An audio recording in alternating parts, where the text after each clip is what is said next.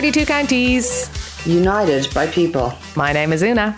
And my name is Andrea. And this is United Ireland.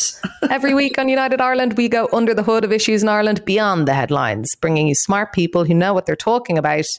This episode, we are talking about the small business crisis that is happening in Ireland for multiple reasons. Staff shortages, underpinned by many things, including our rental and housing crisis, rising energy costs, inflation, insurance, all that palaver. A lot of customers feel that the costs are being passed on to them, but we're going to talk to two small business owners, including Andrea, about what the reality is right now and how the crisis can be addressed. It's going to be interesting. If you missed it, bonus podcast, Lawrence McKeown was on the podcast last week. We have an extensive interview with him about his time as a prisoner in the H blocks on the hunger strike. And it's all on the back of his new memoir, Time Shadows. So I'd really recommend listening to that. And of course, we have the Sunday Soothe, which is exclusive to our Patreon supporters. If you want to join the United Ireland crew, patreon.com/United Ireland.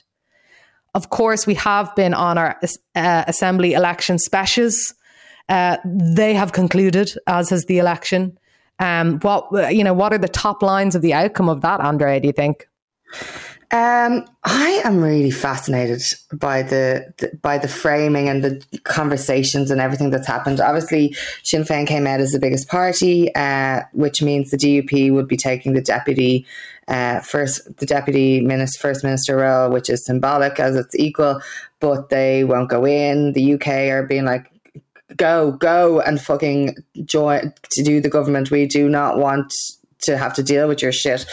And they're like, well, the UK have to sort this out. They don't care. Just let them, whatever. Anyway, so, but what I think is really interesting is how a lot of the conversation is like, oh, well, like the rise of Sinn Féin, when actually Sinn Féin only became the biggest party because of the DUP's losses and the spreading of unionism out to different parties. So, and what the real thing for me was the rise of Alliance, but also the rise of TUV. So there was a lot of like more hardline cases, people going more traditional, but also the majority of people where the change seems to have been is like, we just want to get on with our lives. Yeah, I think as well, like that thing, obviously the Sinn Féin getting the most seats is seismic and people are talking about, but the real story is the Alliance Party.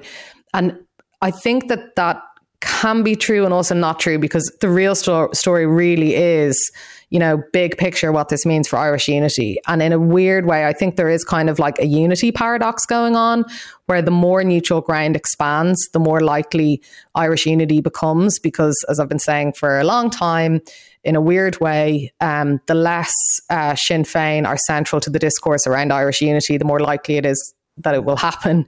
That's not about an argument for centrism. It's just about the fact that, as we know, social movements and political movements and all those kind of things, the more expansive they are, the more porous they are, they accommodate way more people with diverse points of view and desires, the more likely it is they are successful. And I do think that the discourse around Irish unity in the coming decade will actually move away from nationalism and be more concerned about systemic change and what the potential for creating a new constitution, new systems would be. And I think that is a really kind of exciting proposition for various reasons, and particularly with regards to generational shift, with people wanting to rethink and redo how Ireland works. So, yeah. We should do an episode of how to write a constitution. Boom. I've always wanted to write a constitution because our one is a bit mental. But I think also the biggest story also around this election is not just what's happening in Ireland, but also what's happening with the United Kingdom falling apart and how this has brought that on even further. Yeah, Nicola Sturgeon straight out the traps being like, yup, Sinn Féin, basically. Let's talk about, the whole UK thing. But interesting to see the foreign coverage as well, the world kind of waking up to the ascent of Sinn Féin, North and South and all that kind of stuff. 32 women elected to the Assembly, 58 dudes. So yeah. Now it's time for the State of the Nation.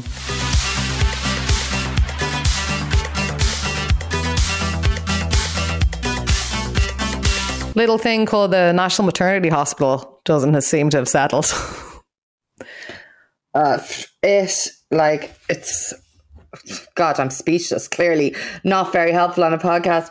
It's been absolutely so frustrating to watch the gaslighting and absolute like almost infantilizing of any discourse that is questioning what is a legal document.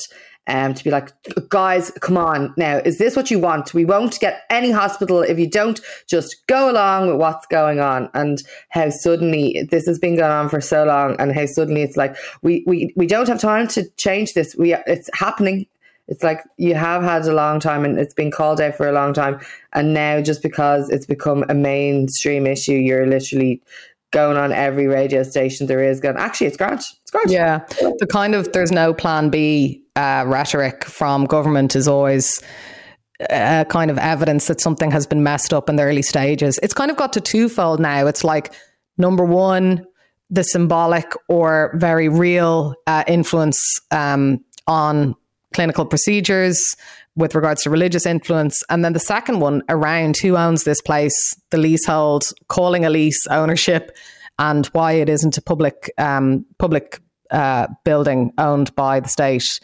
I don't see how fears can be assuaged when you have people like Roisin Shortall, like Simon McGarr, like Peter Boylan, really kind of focusing on the facts, and Micheál Martin and Stephen Donnelly focusing on assurances. I mean, the reality is this is also about trust in government, right? Because I don't think a lot of people really trust what Stephen Donnelly says when he's trying to assure people, because he has repeatedly shown that he often doesn't actually know what's going on in his department, case in point Robert Watt, and has a particular style of rhetoric that isn't exactly reassuring.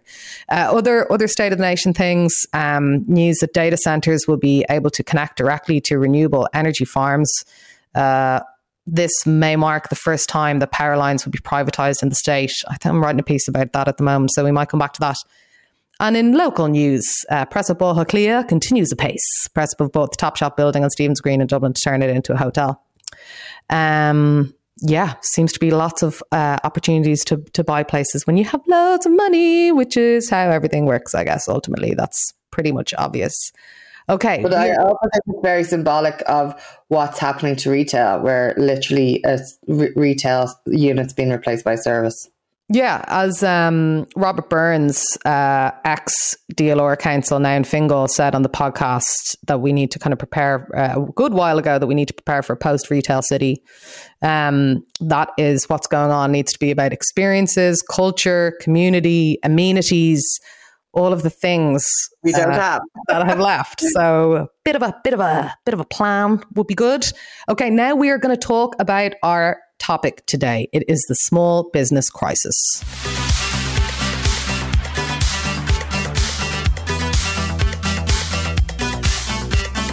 So we've been talking on the podcast about the cost of living crisis, about inflation, about rising energy prices, and also about the specific effects this has on small businesses.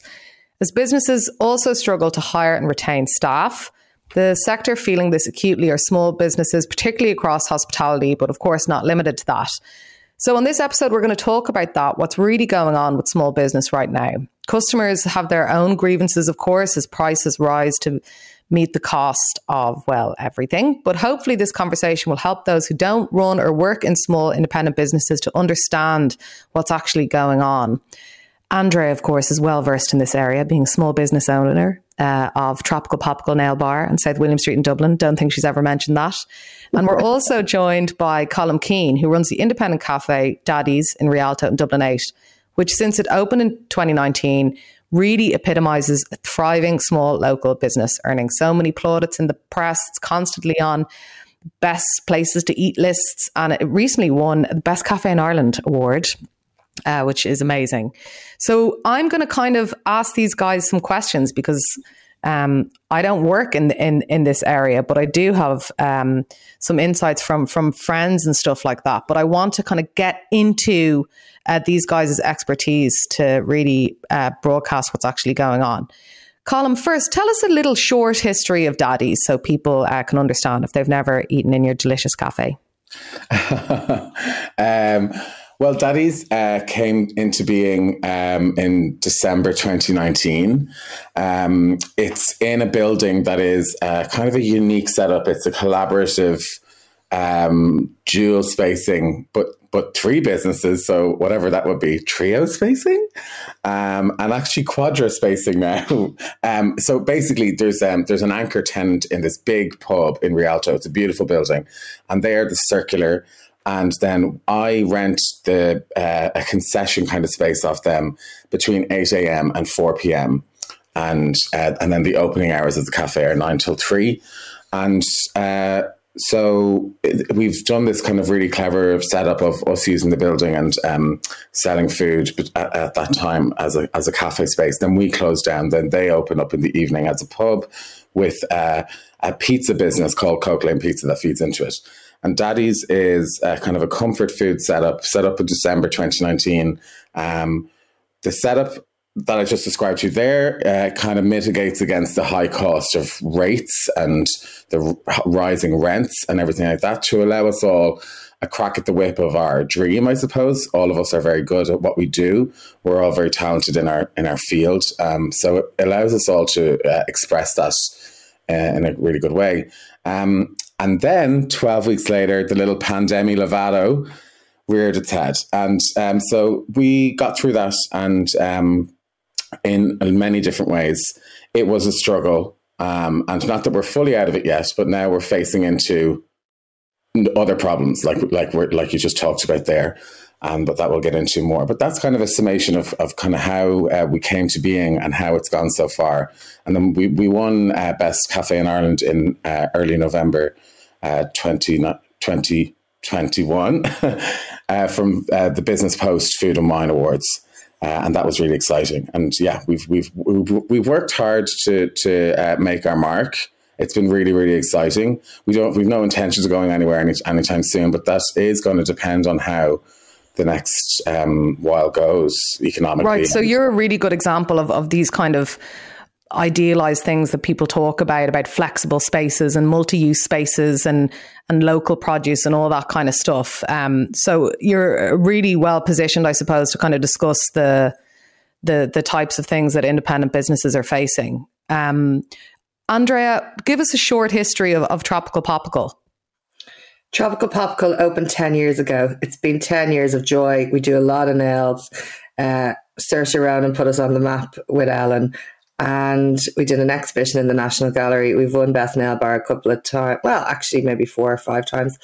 And it's the most stunning decision I've ever made to run a business that's based on joy as opposed to meeting targets and creating a hub in the city to be a creative outlet, but also a place where people can go to make themselves feel better because it's positive Pam all the time. Anyone can get their nails done in terms of their body size, how they feel about themselves, and have make themselves feel better. So we kind of go on the basis of we're here to make your day a bit brighter, whether it's through your nails or through your experience, and we'll be 10 years in November. Fantastic. And you've also kind of spoken an awful lot about resisting, kind of expansion culture and franchise culture and that kind of thing, and making the core of it really rooted in community and stuff. And I think that a lot of business owners really aspire to that kind of stuff, to not like automatically just commodify success, I guess. So that's kind of a thing that I've always been inspired by your kind of business approach. Colm, obviously the pandemic was a massive struggle for small businesses like yours. You've touched on that a little. How did you get through it, and what supports did you avail of, and how do they help? So we got through it by like staying positive and kind of connecting with the community when things were really, really tight, as in like 2 kilometer rules, 5 kilometer rules.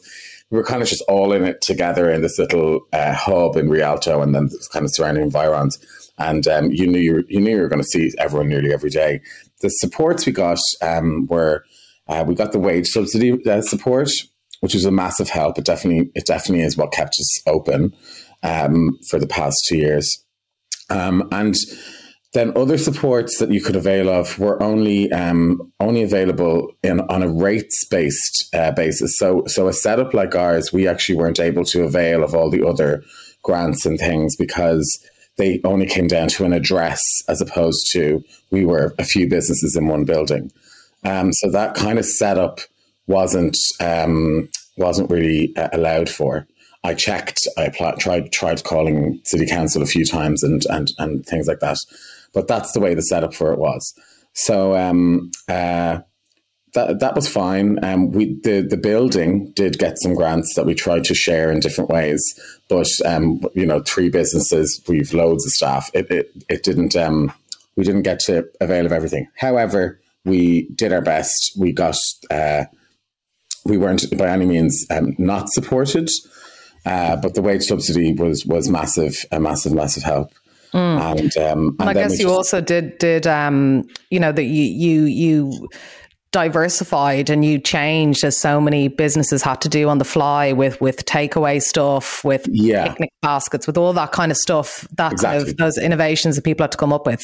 Yeah, exactly. Yeah, we did everything turned to takeaway. The whole menu went in terms of like, what can we do in a box? What's edible from a box? And then just trying to think about all of that kind of stuff in an environmental, like eco packaging, biodegradable way. So we put a lot of effort into that. And then it was all just about keeping the atmosphere of the place happy and everything. So when people came to the door, we had music playing. It was just like a positive vibe to try and keep the experience still like a positive one for everybody. But yeah, we did a lot of that takeaway stuff and went through a lot of different changes, changed into retail, and then dipping into a lot of independent suppliers from around the country who also were finding things difficult. But I think that kind of interdependence helped us all through it. Andrea, your experience was obviously very different because you're so customer facing. The customer has to come into the building and, talking to you throughout the pandemic about all the stuff that you're doing around screens and air filtration, all that kind of stuff. What supports did you avail of, and did they help? And how long were you closed for, actually? 7,000 years. We were closed for a good lot of the pandemic, so we got sporadic bursts of being able to open, but we were on the pup because we were fully closed. We had no way of creating an income, and because the model of our business is so customer facing, but it also is productless. So we a lot of the time I did question like what the ethos of our business was, how fallible it was, because suddenly when you take away what your business is, and like it kind of puts you in this weird headspace because you're like, I should have diversified and did loads of other things, so if this happened I would have been okay. But then you're like, why would you create a business for something that might happen in terms of like customers not being able to come into your shop? So there was a lot of things that went through my head in that space of like, maybe we should have made products because then we'd be in a better place. But I suppose there's knock-on effects and you can't foresee what's going to happen. So maybe if we had made products, the products might have come from Ukraine and a war started there, and that would have stopped that. So you can't prepare for every eventuality. So I think that the learning for that was that you have to be true to your business of what it is and not try and cater for every eventuality that might bring you down. Difficult as that may have been during the time. But so we had all our staff were on the pup, and then we had a rates break as well. But what we'll probably come to the problems in a while. What happened then is when we did open back up again, we were landed in with all a backstory of rates while we were starting to try to get back on our feet, because again, we made decisions to close when we were allowed open, but when COVID was going mental around Christmas time, so our staff could have a meaningful Christmas. So we lost out on our biggest time where we make up our money that sees us through a more frugal January. So then when we came back in January, we had all our rates coming back that were like last notice, you have to pay this now. then we were catching up on our VAT and PAYE. So yeah, that's kind of what we did and availed of. I think, go on, Colin. Well, I think as well, like for us, like we had 13 staff, and then we went down to we were operating it with like a really different mini model with 3 staff. Shout out to Vicky and Adam, and then we kind of like tried to build up some staff again as there was like an opening and then a closure. And sure, we all know how much that was. It was like up, down, up, down, up, down, and that like definitely had like a massive toll on that risk that Andrea was talking about of like, oh, should I diversify into another product, or oh, should I add something else? Because you did feel these external pressures to try make money and hire people again, but then you see their faces when you like maybe can't fulfill all of those things or give them hours because you're in and out of this merry dance, you know. So it was also just about staying safe in a shell for the team that you had brought back, and maybe reopening slowly. It was definitely more of a model that I thought we should stick to. So we slowly increased how many people we had and didn't rush into it. Every time there was an open up, we took a week or two to see how that was reacting before we fully reacted to it ourselves, you know, how it reacted in communities and stuff. Let's talk about the crux of the issue now, because all I'm hearing from various people is that there is kind of like multiple really serious difficulties now with regards to small businesses. I'm going to get to some of the unseen costs in a bit, like insurance and rent and all that kind of stuff and how they've changed. But I want to talk first of all about the staffing crisis. It's happening across all sectors, all industry. But I think particularly with regards to businesses that actually had to close during the pandemic or really lose a lot of staff, basically, albeit maybe temporarily, and so many people left different industries. Colin, what is staff hiring and retention like for you right now? Like, do you see what's happening as a staffing crisis, basically? Yeah. Sorry, I just took a massive deep breath there when you were asking that question, because I was like, how long have you got? So it's just like, we're just losing, so I'll just give you the for instance that I have.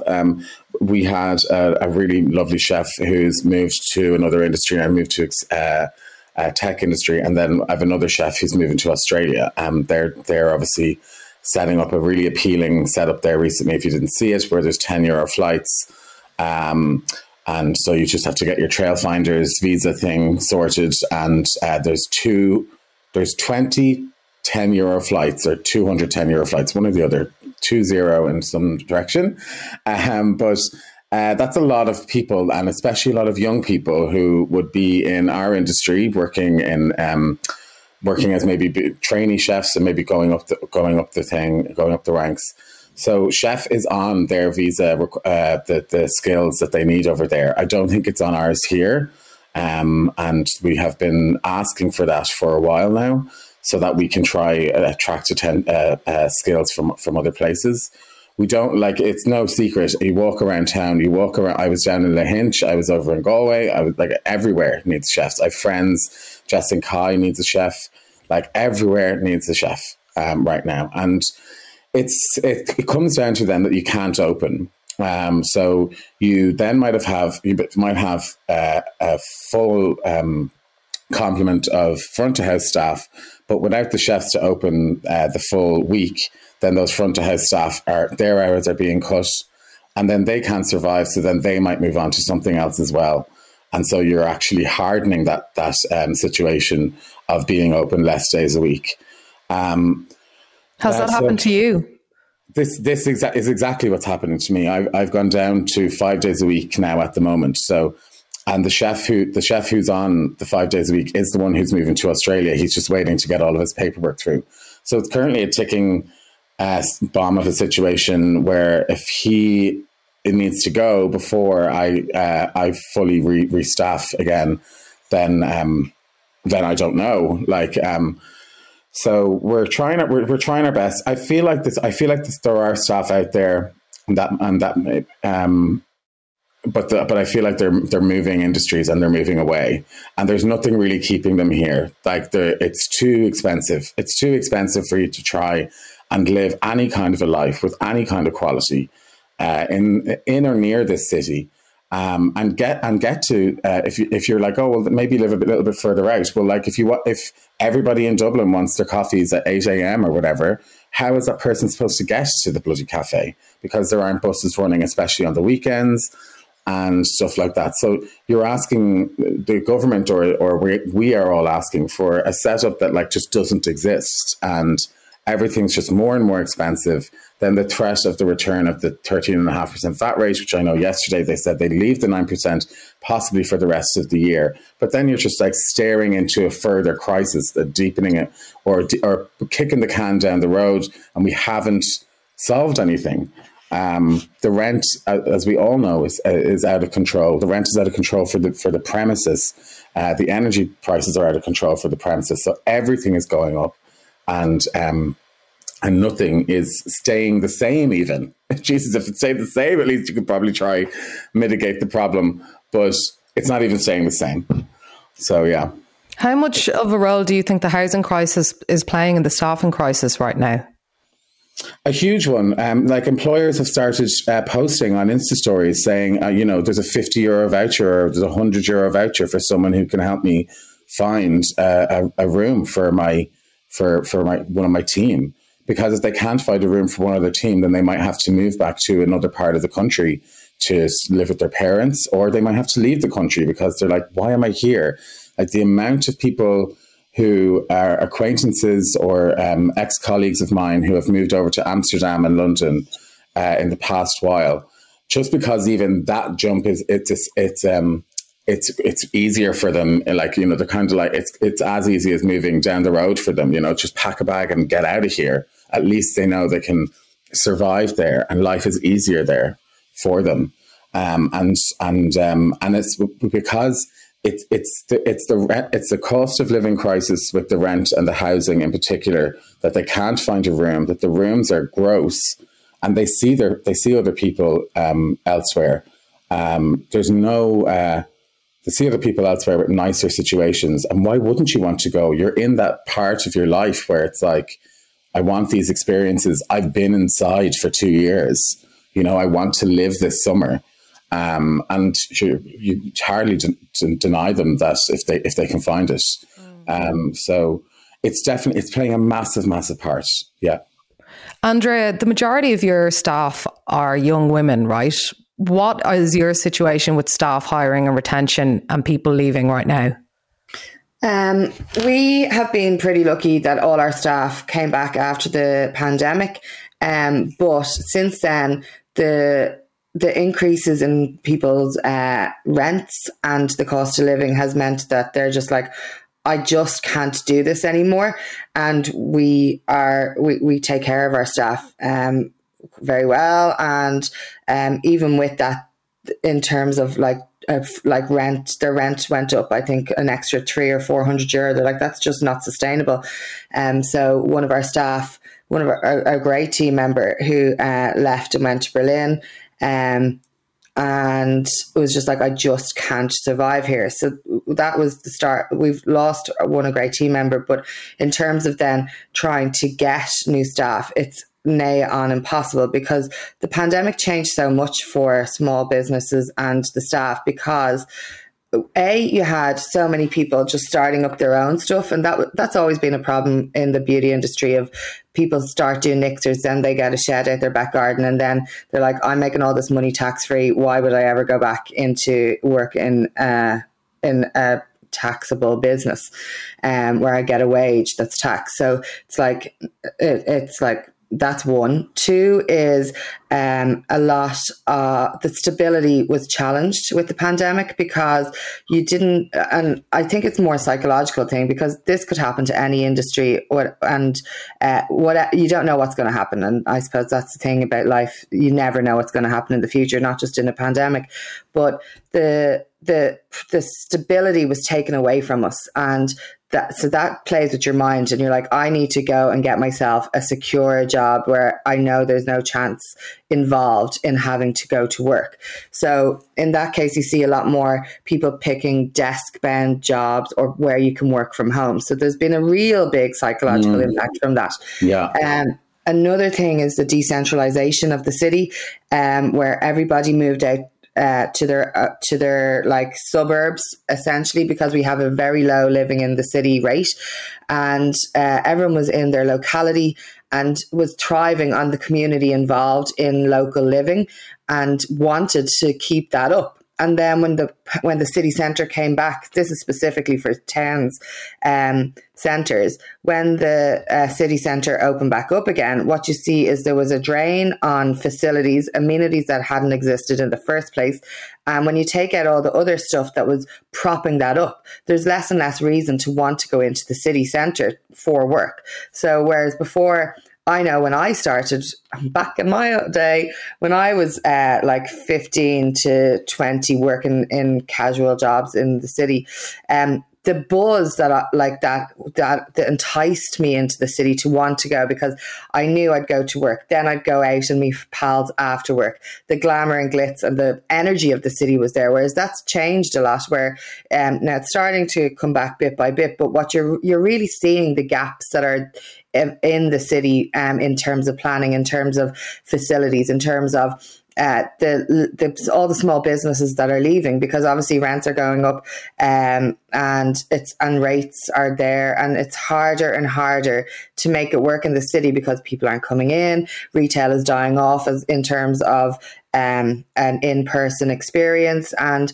I suppose only now are there conversations in the councils of like how we have to make our city more than a retail space. For so long, it was just go into town to buy stuff. There was no kind of mixed medium of what was available as a city centre. So that's now, it was on the agenda, I think last week or something. It's like, babes, it's a bit late for this conversation, isn't it, for God's sake? So you have, and then also the same way people are looking at seeing other people's lives being better and more spacious. I think more spacious is the thing, for less money in other places. It's the same with businesses. So businesses are like, I could pay this huge rent in the city centre and get a small room, or I could move out to like Ranelagh or Rathmines or further and get a big, huge space and pay way less. Plus I have the benefit of the local community. Then I have the local coffee shop, blah, blah, blah. So all these ecosystems that were created during the pandemic in the localities are thriving. Brilliant. But we really are noticing a drain in the city. So that's really difficult then to get staff to come in, to buy into coming into the city centre, because what are they buying into anymore? And so it is very difficult. Plus the cost of living. So wages have to go up as well, which is right. So all in all, it's just, what do we do? And we work in a business that is volume led. So we only make money through volume. So we need a certain amount of staff to be doing a certain number of treatments for us to cover our costs. And when you take the volume out of that, then that makes it very difficult for us to cover costs let's say other people who are then working on a tax-free basis don't have to incur. And also things like insurance, building insurance, staff insurance, HR requirements that are becoming more prevalent in terms of just, I don't know, there's a lot more, you need to watch your back a little bit more. People are kind of coming for you a bit more. And yeah, there's just a lot of mounting costs to do business in an ethical way that obviously you want to do. But if you're going to do it and then there's a disconnect between you doing that and other people not, and then they can get away with doing it cheaper, that's another thing. So as well as the cost of living issue, you've got the moral and ethical stuff on top of that. And like for a business that is about community and doing the right thing, that makes it even harder. Yeah, I think like what Andrea's saying there, like on top of I think what Andrea's saying there, like on top of the housing issue, like the just the cost of so many things going up, and then also the kind of the all those other things that are exiting. people that are moving away are also, or people who are moving abroad are also moving away because of the disappearance of cultural spaces and stuff like that. Because I know a lot of people as well, like I mentioned, that moved to Amsterdam. One person in particular who had tried to set up their own cultural evening that wasn't based around alcohol or anything like that. It was kind of based around storytelling and stuff like that. But anything that they were trying to do just felt like it was being wiped out and made more and more difficult. And especially then, I think a breaking point for a lot of those people was the famous Portobello Plaza debacle, when people were just like trying to go to the places they were squeezed to, and then further again being infantilized and just told no and wrapped across the knuckles for this, that, and the other, and just trying to be humans and interact in whatever way they were being told. You know, they were told, don't do this, do that. So then they did that. And then it was like, well, no, don't do it that way. And it was just, it was constant. And so you can imagine in your energetic 25-year-old self or whatever, that you just be like, this, I'm going to go and experience something else. Yeah, and there's kind of a feeling that like living in Dublin is kind of like being in school. Yeah, exactly. It's just kind of like you're kind of just constantly being told, no, stop that. No, I didn't mean it like that. And actually, and that'll cost you more. And it's like, I think as well, Andrea, I think you touched on something like about like the brand of Dublin as a place to be working as well, because I know like when I used to be a waitress, I was waitressing out in Dún Laoghaire for years, and that was great. And then I got a job in a restaurant in town, and it was really like, oh, now you're working in town, you've stepped up. And now that just feels like, it's like, oh, you're working in town, what a mare.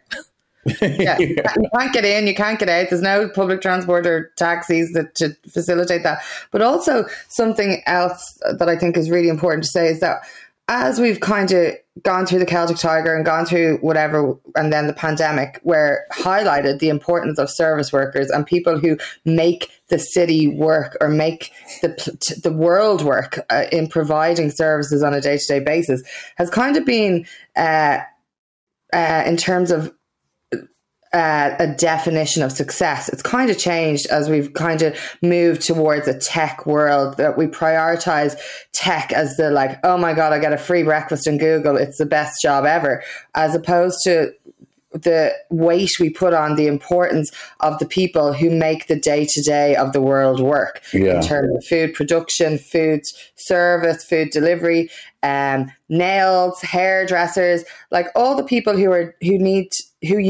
in your life and in the world to make it function. The kind of importance of that has been taken away and put on this fake world that is not really like, okay, now I'm getting into these jobs that don't mean anything, but like obviously how would you access your data center if you didn't have those jobs? But I think because of this infrastructure of success, and also how the people who are doing well are those with assets and like investment, as opposed to actually people who are doing the work that we need, and without making a shift in culture and in, I think, legislation and how we look at those roles in our society and reward them, I think is really detrimental to where we're going in the world. I mean, that's kind of like a global issue and an existential issue, but at the same time, you know, there's countless other cities and countries all over the place where people just are not struggling the amount that people are struggling in Ireland, where the cost of living isn't as high, where you can actually have a thriving social life, where you can be an artist and still be able to go out for dinner, you know, without dropping 150 quid or something like that, you know? Yeah, exactly. And Colm, I want to talk as well. Go on. I'm sorry, no, I was just saying, I think, and David McWilliams made that really interesting point the other day in the paper about, you know, how the people who have the asset-led wealth have become astronomically more wealthy over the past few years, whereas people who have like a wages-led or who work in those traditional industries have become poor, and this is the struggle that we're seeing. Yeah. I want to touch on a big topic, which is energy costs. How much have your energy costs gone up, Colm? It's an insane amount. And and it's really putting a lot of pressure on the business and on I guess like in the summertime, you don't have the heating costs, so this is going to become really more apparent in the wintertime when that kind of pendulum swings back, and so we're trying to look at things like we might have to invest in new appliances, we might have to try, which is that then you're kind of staring down the path of, if I have to invest in new appliances that are costing a lot of money and have a good wait list, is this going to sink us, or will we be okay? Or, all of that kind of thing, because the energy bills, I don't have one in front of me right this moment, but they've just shot up. They've doubled. You could just say for the sake of it, they've doubled, because in essence, one has gone up maybe 65%, and one has gone up and maybe a little bit less than that, and then there's just like all these the increased costs of everything, and then the sorry, I'm actually just catching myself there. Everything has gone up an insane amount. Andrea, what about you? Yeah, we're the same. Like, our electricity went 2 or 3 times. Yeah. And finally, what is the outlook as you see it? And what solution, what one thing government or the council could do right now that would help you and that would help businesses survive? Well, there just needs our insurance costs went up 400% there in November, for no reason whatsoever. I was told that the reason for it was the fabric of the building, but I was saying that the fabric of the building hasn't changed from when I first got the insurance 2 years ago. So could 400%. They give me 400%, yeah. We haven't had an issue, haven't claimed in the insurance, etc. And I was just kind of more or less being laughed at, well, that's it now, that kind of way. And there's just, it kind of feels like people are just like, oh, well, prices are going up, we can charge more, so that's just it. Prices are up. Yeah, it's just like that. Well, that's it. And it's like, well, insurance is not that and obviously there's a tangible element to it, but it's kind of a concept on a place that, everybody, a lot of people in insurance service industry would know that it's not really worth claiming on your insurance, but you have to legally have it. But at least it's there. So, for it to go up 400% when you haven't even claimed on the bloody thing, is wild. So that's what I mean by how you can just kind of say that the bills have doubled, because across the board it might be 400 there and 65 here and blah blah blah. So when you add everything up, it's just like, oh, my bills are double. And obviously the minimum wage went up, which it should. That's where my main focus would be to have everybody earning a bit more so that they can live in this city, so we don't lose them, so the dream at least is kept alive and we can try juggle everything else. So support for me, or freezing energy prices and doing something about regulating the insurance sector, my God, so that stuff like that can't happen. That just shouldn't be allowed, without reason, I didn't change the fabric of that building, and yes, that was what was being put to me. It was like it was a scrunched up paper pulled out of a jar, what we'll say to him today. Then I think the 9% VAT rate, I know a lot of people are they've had enough, that the benefit isn't passed on to the consumer, and to that kind of a line, I would say that the benefit is being passed on to try and make the business survive, and any savings that are there are being used to invest in the business, to try do things that will help us through the next while, because you stare down the barrel of the next 9 months and you're just thinking about I guess putting a bit of cotton wool around your situations, and maybe buying something that might mean that you can have 4 hours less in the kitchen a week. That would be a more effective tool. I don't know, a machine that slices the ham for me or something like that. So the 9% VAT rate isn't going to be something that the majority of us independent business owners are going to be like lolling all the way to the bank with. A lot of us are going to be using it to protect our staff and protect jobs. Andrea, one solution what do you think would work really well now?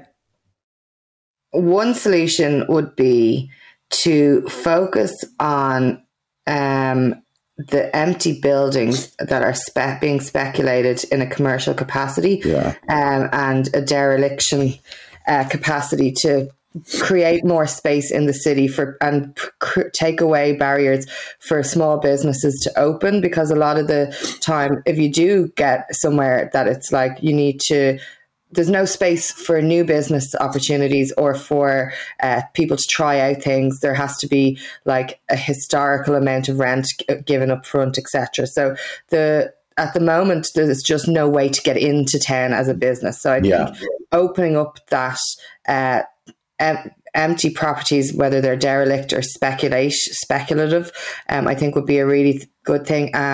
Looking at living over shops as a priority to get people living back in towns, and also deleting housing for all and building more houses for people who are working, and not just as investments. Colm and Andrea, thank you so much for your insights. I think that's going to really help listeners understand. And everybody, go get your nails done in Tropical Popsicle and go eat delicious food and drink delicious coffee in Daddy's and Rialto. We're waiting for you.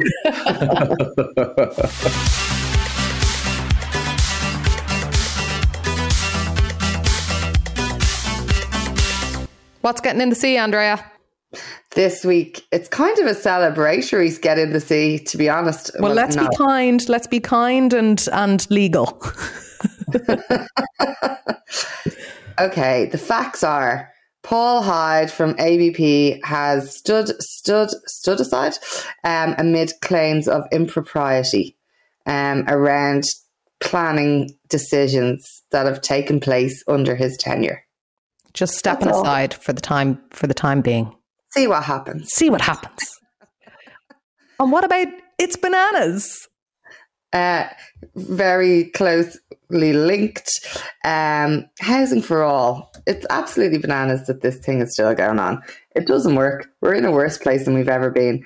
And then there was a revealed article came through of how many affordable homes will be built in each county a year. And the numbers are, when you look at them, just absolutely bananas. Like banana town.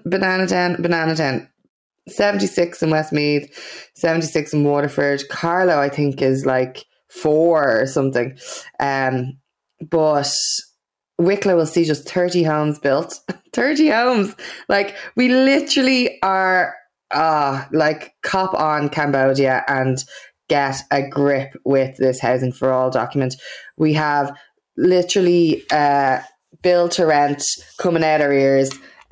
People are just investment people buying it. Nobody's got a gaff. And then we have 30 houses being built in Wicklow. So-called affordable ones. I saw as well that they're trying to give 120k to developers to build a house. To the cost that it's going to take them to build versus the cost that they can sell it at. It's like, is anybody questioning why the figures of building an apartment here that are just being like said by developers are so high? Like, it doesn't cost that to build them in other places. Oh, building costs, they're just going up. It's like, yeah, because it really costs like 350 grand at 3 or whatever to build a 1-bed apartment. Anyway, now it's time for our fave bits.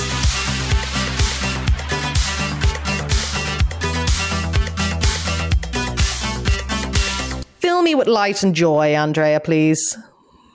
So finally, after listening to you go on and on and on and on about how great on Colleen Kuhn was, I went to see it and it's so good. Oh my God. I loved it. And it's such a lovely, meandering, soft, slow, like, story that doesn't really have a plot, but so much happens. So it's like this dichotomy of like everything happening and nothing at the same time. Oh, it's so lovely. And it's beautiful. Also, I I spent a lot of the time trying not to read the subtitles, and it really showed me how much Irish I do know and can understand. Amazing. And how occasional Irish would really help you to speak more Irish. And like, I've been putting Irish in as much as I can, but like, I think we just need more of that, please. Yeah, defo, it's gorgeous. What a great decision, Andrea. More Irish around will help us get better at it. Kelly Harrington's getting the Freedom of Dublin. You have Kelly Harrington. And Alva Smith. Is she? Yeah, I think so. Oh my God, that's so good. Yeah, I think so. I think she tweeted that on Tuesday, yeah. Oh my God, I'm going to mess her. I'm going to mess her. Huh? No. The other thing, I'm going to Berlin to see Roisin Murphy again. I'm absolutely egg buzz all, as I'd say in Irish. One, I'll get to see my good pod wife, Una Mullally. Hello. And two, I'll get to see my musical wife, Roisin Murphy. Again, oh my God. Anyone who's going to Berlin, let's have a buzz. And then also, I caught my eye. Another Roisin Murphy that's not in the music business. She's in the architecture business. She's got a show on Thursday night on RTE called Big City Plan, and it's looking at what the plan is for Dublin, I suppose. And in terms of all the build to rent that's come in, all the student accommodation, all the amenities that we've lost. And she's like, what are we going to do? And it's a TV show on Thursday. So I think definitely tune into that. Fab. Yes, I can confirm that Alva Smith and Kelly Harrington and Professor Mary Aiken have been awarded the honorary Freedom of Dublin. Oh, that's so brilliant. Can't wait to be see Alva grazing her sheep on Stephen's Green or whatever you can do with the Freedom of the City. My fave bits, it's here almost. Conversations with Friends is out on May 18th on BBC Three and Hulu, and May 15th on those channels, May 18th on RTE1. Everyone is excited about that. Obs. And Andrea's just shaking her head. And former book of the week, Idle by Louise O'Neill, is out now. So if you want an absolute buzz of a page turner, really smart, great crack, very funny, dark, Louise on top of her game, pick that book up. But now it is time for Book of the Week. Book of the Week.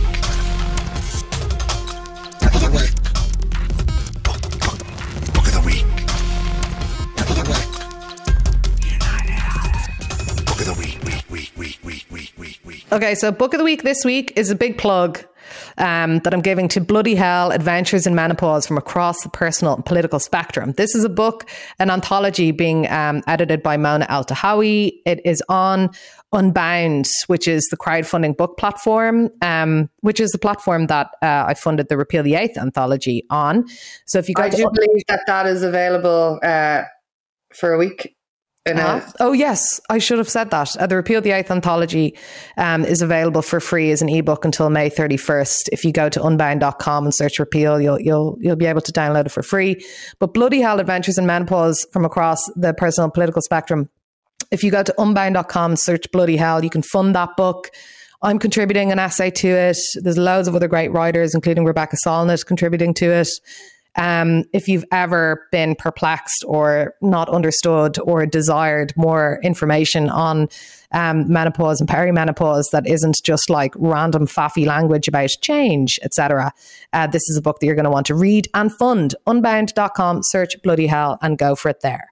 This podcast is produced by Andrew Mangan of Castaway Media. Crystal Clear gave us his tuna chicken roll for our soundtrack, and Sarah Fox did all of our design.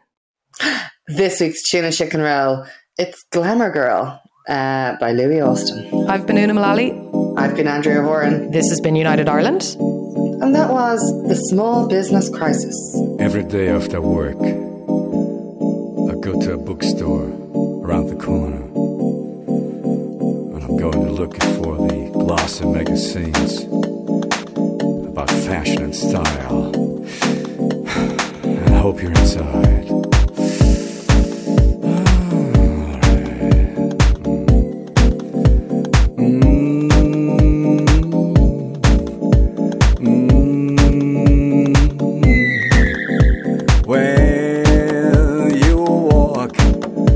I feel like